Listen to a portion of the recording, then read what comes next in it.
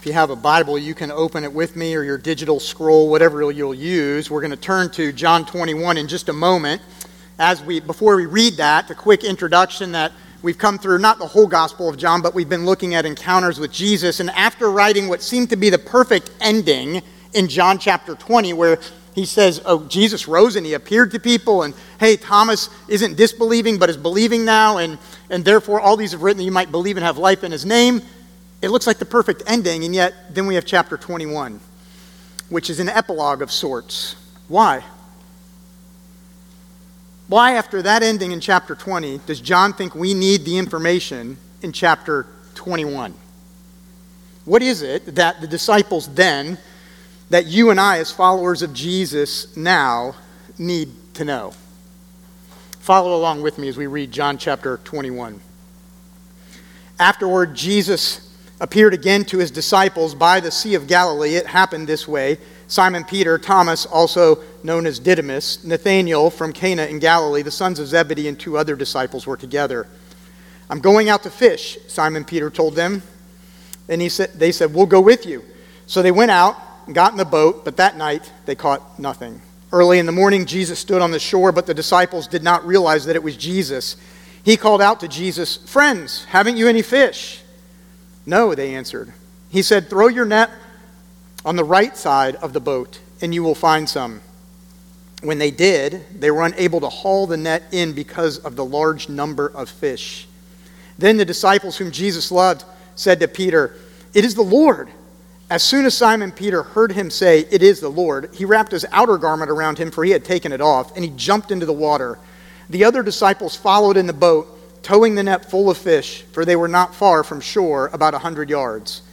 When they landed, they saw a fire of burning coals there with fish on it and some bread. Jesus said to them, bring some of the fish you have just caught. So Simon Peter climbed back into the boat and dragged the net ashore. It was full of large fish, 153. But even with so many, the net was not torn. Jesus said to them, come and have breakfast. None of the disciples dared ask him, who are you? They knew it was the Lord.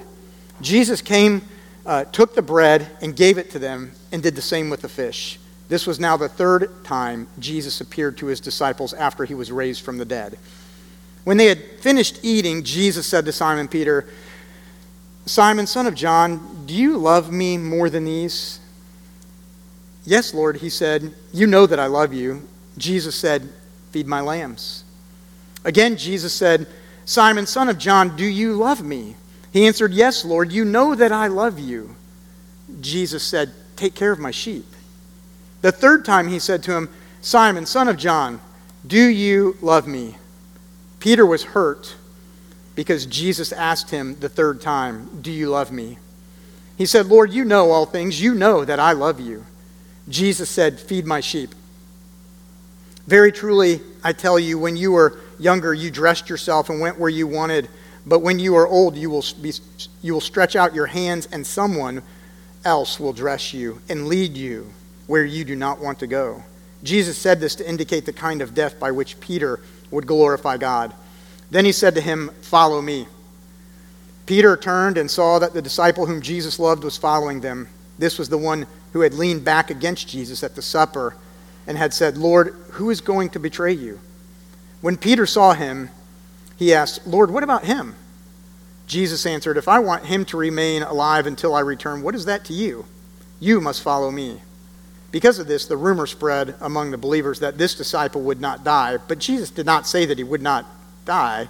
He only said, if I want him to remain alive until I return, what is that to you? This is the disciple who testifies to these things and who wrote them down. We know that his testimony is true.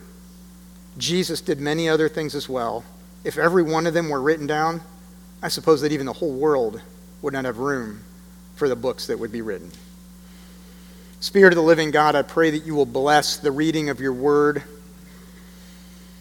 which does not wither or fade, but is tried and true, as relevant today as it was thousands of years ago. Use it to shape our lives. We ask in your name. Amen. So today's a special day, right? We had the baptism of a covenant child. And we're going to have the installation service for Marty as a church planter for Amelia. I mean, this is great. In a way, we get the spectrum of the church, welcoming people in to the life and the covenant community of the church and sending people out on mission to start another one. It's a great day in that way. And a cute baby, right? I mean, Luke, so cute. I mean, even though he cried, it's because earlier this week in the hallway he cried too, or that last week, and he doesn't like me. No, I'm just kidding. He is cute. You and I have lived a bit longer than Luke, and so we have sinned quite a bit more and probably failed Jesus repeatedly in different ways and in different times. We just heard how much even a child like Luke needs Jesus. He needs the forgiveness and cleansing of his sins. We know that Amelia County people need the forgiveness and cleansing of sins. We know that church planters and pastors need cleansing and forgiveness of sins. We know that our community needs the cleansing and forgiveness of sins. We know that each and every one of us needs the good news of the gospel over and over, again and again. And I think sometimes what you and I are tempted to do is view Jesus like a checklist of things we got to do. We got busy lives and we're like, okay, here's my list. Jesus, he's got to be closer to the top than that. So we move him up a little bit. And then that week we're like, okay, check, I did my Jesus thing, and then we go on. Or maybe it's like a trophy. You know, you get your trophy collection. You did that thing. You got your trophy for that. You put it on your shelf. I'm good. Jesus and I are good. I got his trophy right there. It says he's good. Jesus isn't there to be a thing on your checklist or a trophy on your shelf. When Jesus comes and rises from the dead, he is saying, I'm coming to give you an entirely new life.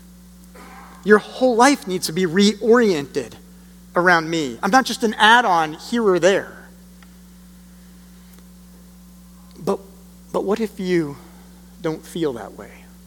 I mean, what if you have, but right now it's difficult? What if you feel like giving up, like quitting? What if your past regrets and shame continue to haunt you and you cannot seem to silence those voices? What if you don't feel that you are worthy and you wonder, could Jesus really love me? Okay, maybe he loves me in general, but does he want me? Like, does he like me? Can Jesus really use me? Do I have any value to him? I think John writes this for all those who have blown it and who have walked away from Jesus wounded. He writes it so that we know that Jesus uses ordinary people like fishermen to be ambassadors for his church. That's what Jesus does. Makes you and I ambassadors of his good news. So the title of the sermon this morning, I think there's a title slide you can put up there, is this. This is what I'm proposing to you, right? Is that Jesus reminds us, each of us, how much we need to encounter the gospel, the good news of Jesus again and again and again and again. And that's what this chapter is doing. Oh yeah, Jesus rose, but you know what? You still need him again and again, again and again.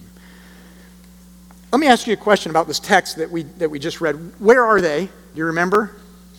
They're by a sea. They're by the Sea of Galilee. Okay, that's where they are. And most of the disciples are there. Thomas didn't miss. He's there. And what are they doing? They're fishing. Does any of this sound familiar? Because this is what happens when Jesus first sees them. They're fishing by the sea, and he comes to them and he says, "Come follow me and I'll make you fishers of men." John has painted this picture where Jesus has showed up to them as they're fishing, and Jesus is reminding them, you remember that call? Yeah, you're going to be my ambassadors. Still are. I'm not done with you. So the 3 points we're going to look at today are that we need the gospel for redirection, refueling, and restoration. The first is this, though. You need to encounter the gospel again and again because you need to be redirected towards Jesus' mission. You need to encounter the gospel again and again in order to be redirected toward Jesus' mission. Peter may have thought, I don't know what was in Peter's mind, I'm speculating, right? But he may have thought that, oh man, I don't know what I'm going to do now. I mean, I did see Jesus, and that's good. I have great hope restored, but what am I going to do? I don't know. I'm just going to go back to fishing. He's back to his hometown. He's not in Jerusalem anymore. He's up there, and they're fishing, and so that's what he's going to do. But Jesus comes to him, and what does he do? He redirects him and says, feed my sheep. Take care of my lambs. Yes, Peter, you. The one who denied me, yes, you are going to take care of my sheep. I'm not done with you. I haven't forgotten you. I haven't left you. I haven't stopped loving you. Feed my sheep. So he redirects him toward his mission. And for us, this doesn't mean when we read something like this and we say, okay, well, Peter's fishing and he gets redirected toward Jesus' mission. He has to give up everything and go and follow him. It doesn't mean that you necessarily have to quit your job. For some of you, maybe it is. Maybe there's a transition. Maybe you're being called into ministry and you're going to have a career change. And you should do that. But that's not what it means for everybody. What it does mean, though, is that whatever your occupation is, it should be a vehicle for your vocation of following Jesus, orienting your life around him, and bringing beauty and goodness to your workplace so that people know that you are a follower of Jesus. I mean, Lydia did this, right? Lydia gets converted in Acts. She's an international dealer in purple cloth. She doesn't quit her business. She uses that, but she opens her house to start a new church in Philippi, right? And so they start a new church because this is what she does. She knows that she is called to be an ambassador for Jesus in this way. So ask yourself, in what ways do I need to be redirected toward the mission of Jesus? In what ways do I need to be redirected toward the mission of Jesus? Ask yourself, who am I praying for? Who am I praying for that needs to know the saving grace of Jesus?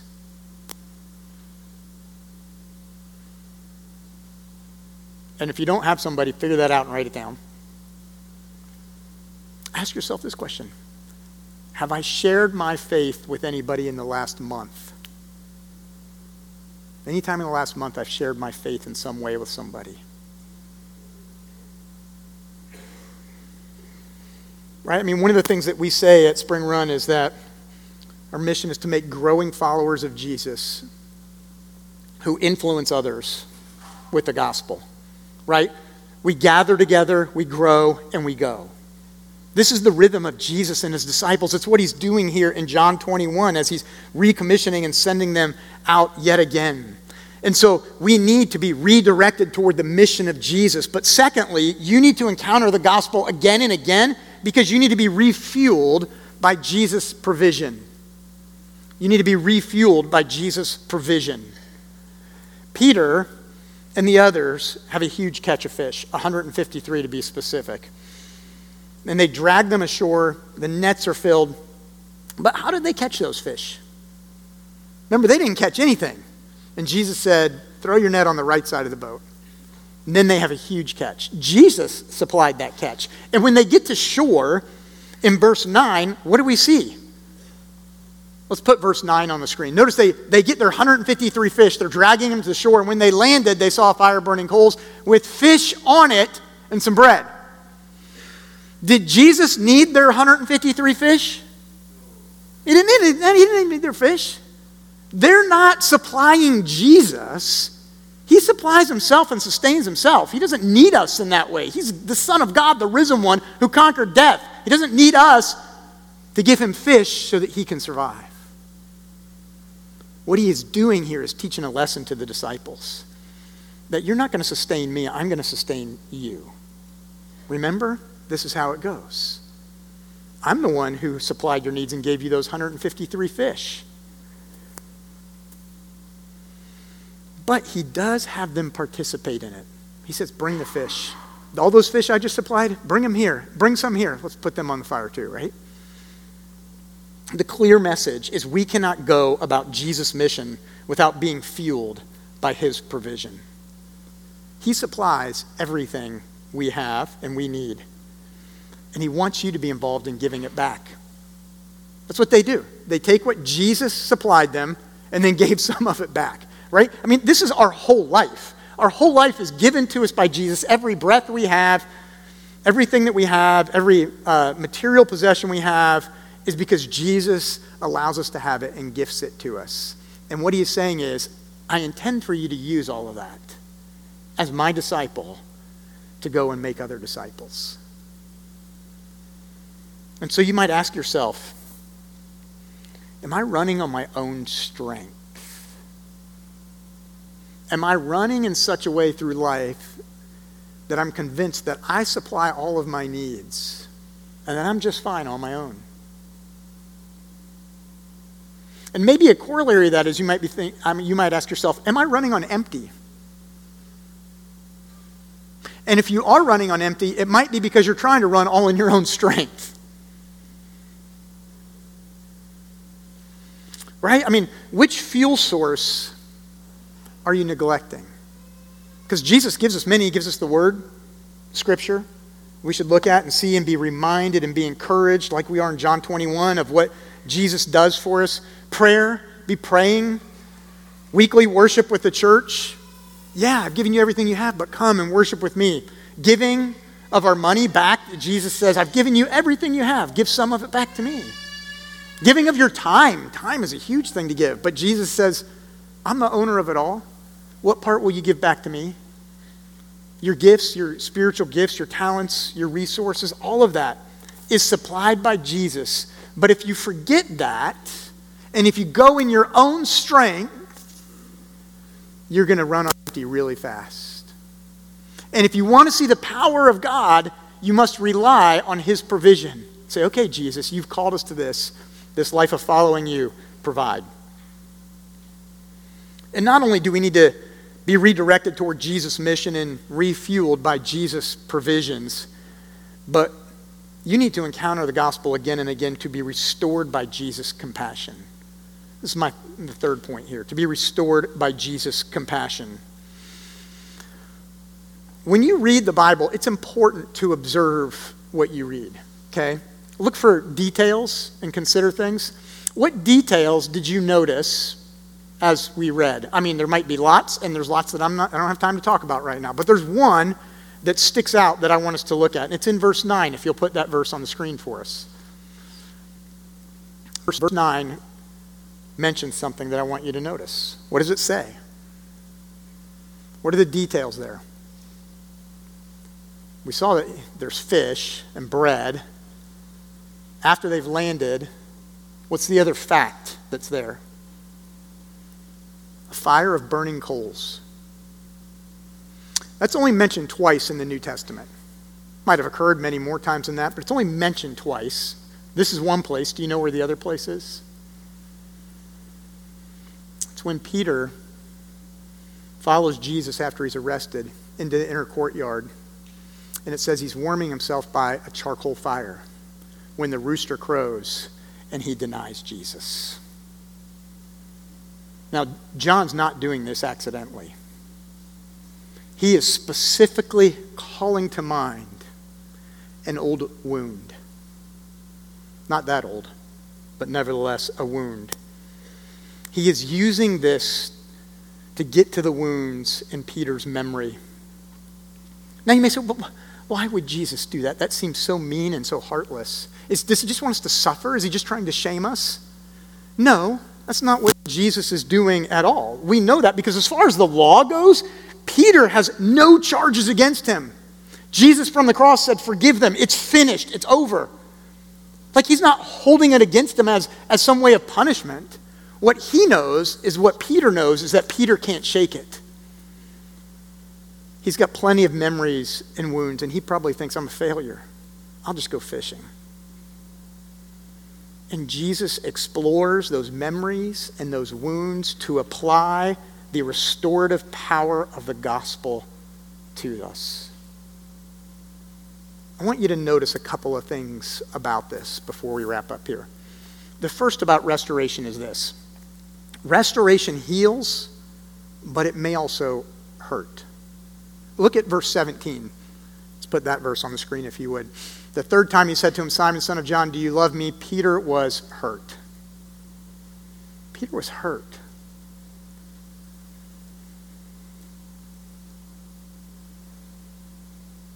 God's grace produces redemptive pain.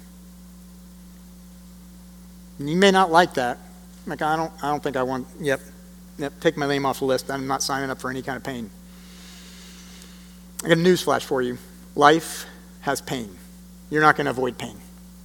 The question is, can you trust somebody in the middle of that pain? And it's being used for your good. And God's grace does not pretend that no wrong has been done, nor exact punishment for wrong done, because Jesus already took the punishment on the cross. What Jesus is doing here, though, is dealing with Peter's pain, dealing with our pain, the wounds that we have, to bring us healing. Like removing an infection. If a doctor's going to remove an infection from you, right? You might have to cut into you to get the infection out, and that may cause a little pain, but it's to bring healing. The gospel leads us to repent, to own our messes and say, this is what I've done, I've blown it. To confess that to those whom we have sinned against and to seek forgiveness. It calls us to grieve over our sin, yes, how we have hurt people and how we have been hurt by others. But it never leaves us there. It always offers the healing in it, the goodness, the mercy, and the love of Jesus.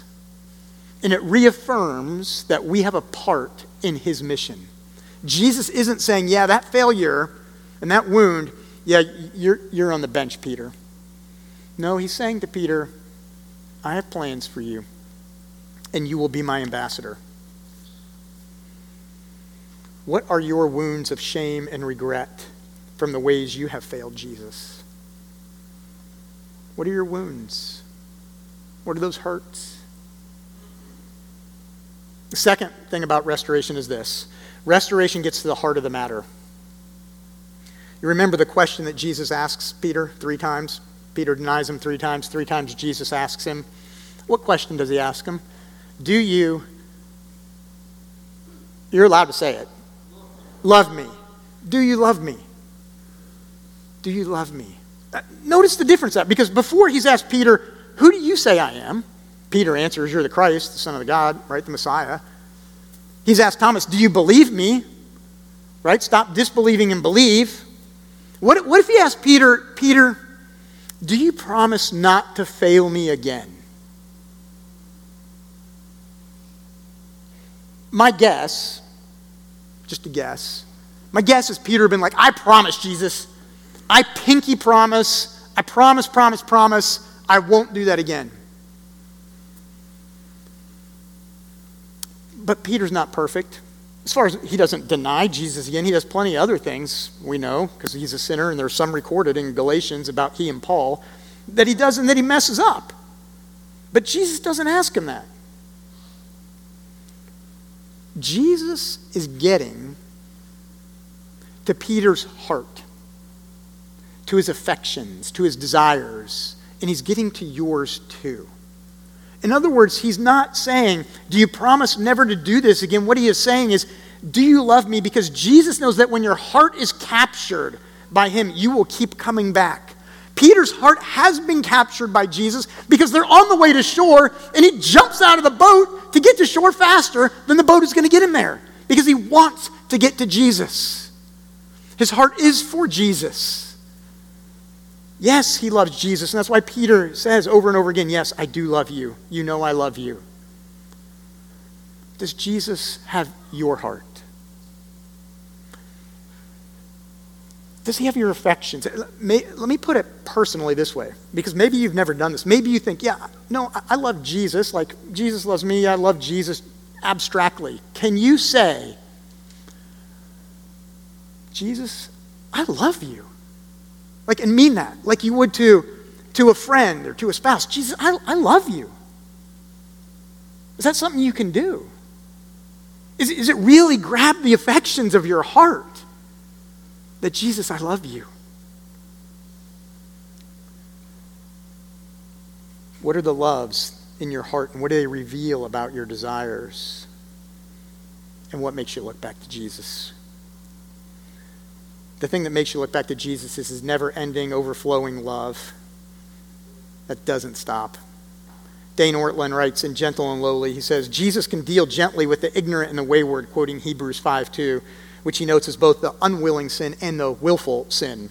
The point is that Jesus deals gently and only gently with all sinners who come to him, irrespective of their particular offense and just how heinous it is. What elicits tenderness from Jesus is not the severity of the sin, but whether the sinner comes to him. Peter jumped out of the boat. If we never come to him, we will experience a judgment so fierce it will be like a double-edged sword coming out of his mouth, as Revelation 1 says. Ortlund goes on and he says this, consider what this means. When we sin, we are encouraged to bring our mess to Jesus because he will know just how to receive us. He doesn't handle us roughly. He doesn't scowl or scold. He doesn't lash out the way some of our parents might have. All this restraint on his part is not because he has a diluted view of our sinfulness. No, he knows our sinfulness far more deeply than we do. Indeed, we are aware of just the tip of the iceberg of our depravity, even in our most searching moments of self-knowledge. His restraint simply flows from his tender heart for his people. Rather than dispensing grace to us from on high, he gets down with us. He puts his arm around us. He deals with us in the way just we need. He deals gently with us. In other words, what he's saying is Jesus comes to you next to that charcoal fire, next to all your failures, that sting in your mind, those regrets and that shame. And he meets you there and he puts his arms around you and he says, you know what? You need the good news again and again. Yeah, amen to that.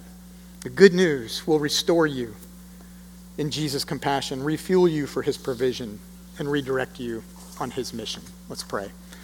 Father, I pray that you will keep us encountering the good news in fresh new ways, that we will encounter you again and again, your mercy and your grace. And we ask all this in your name. Amen.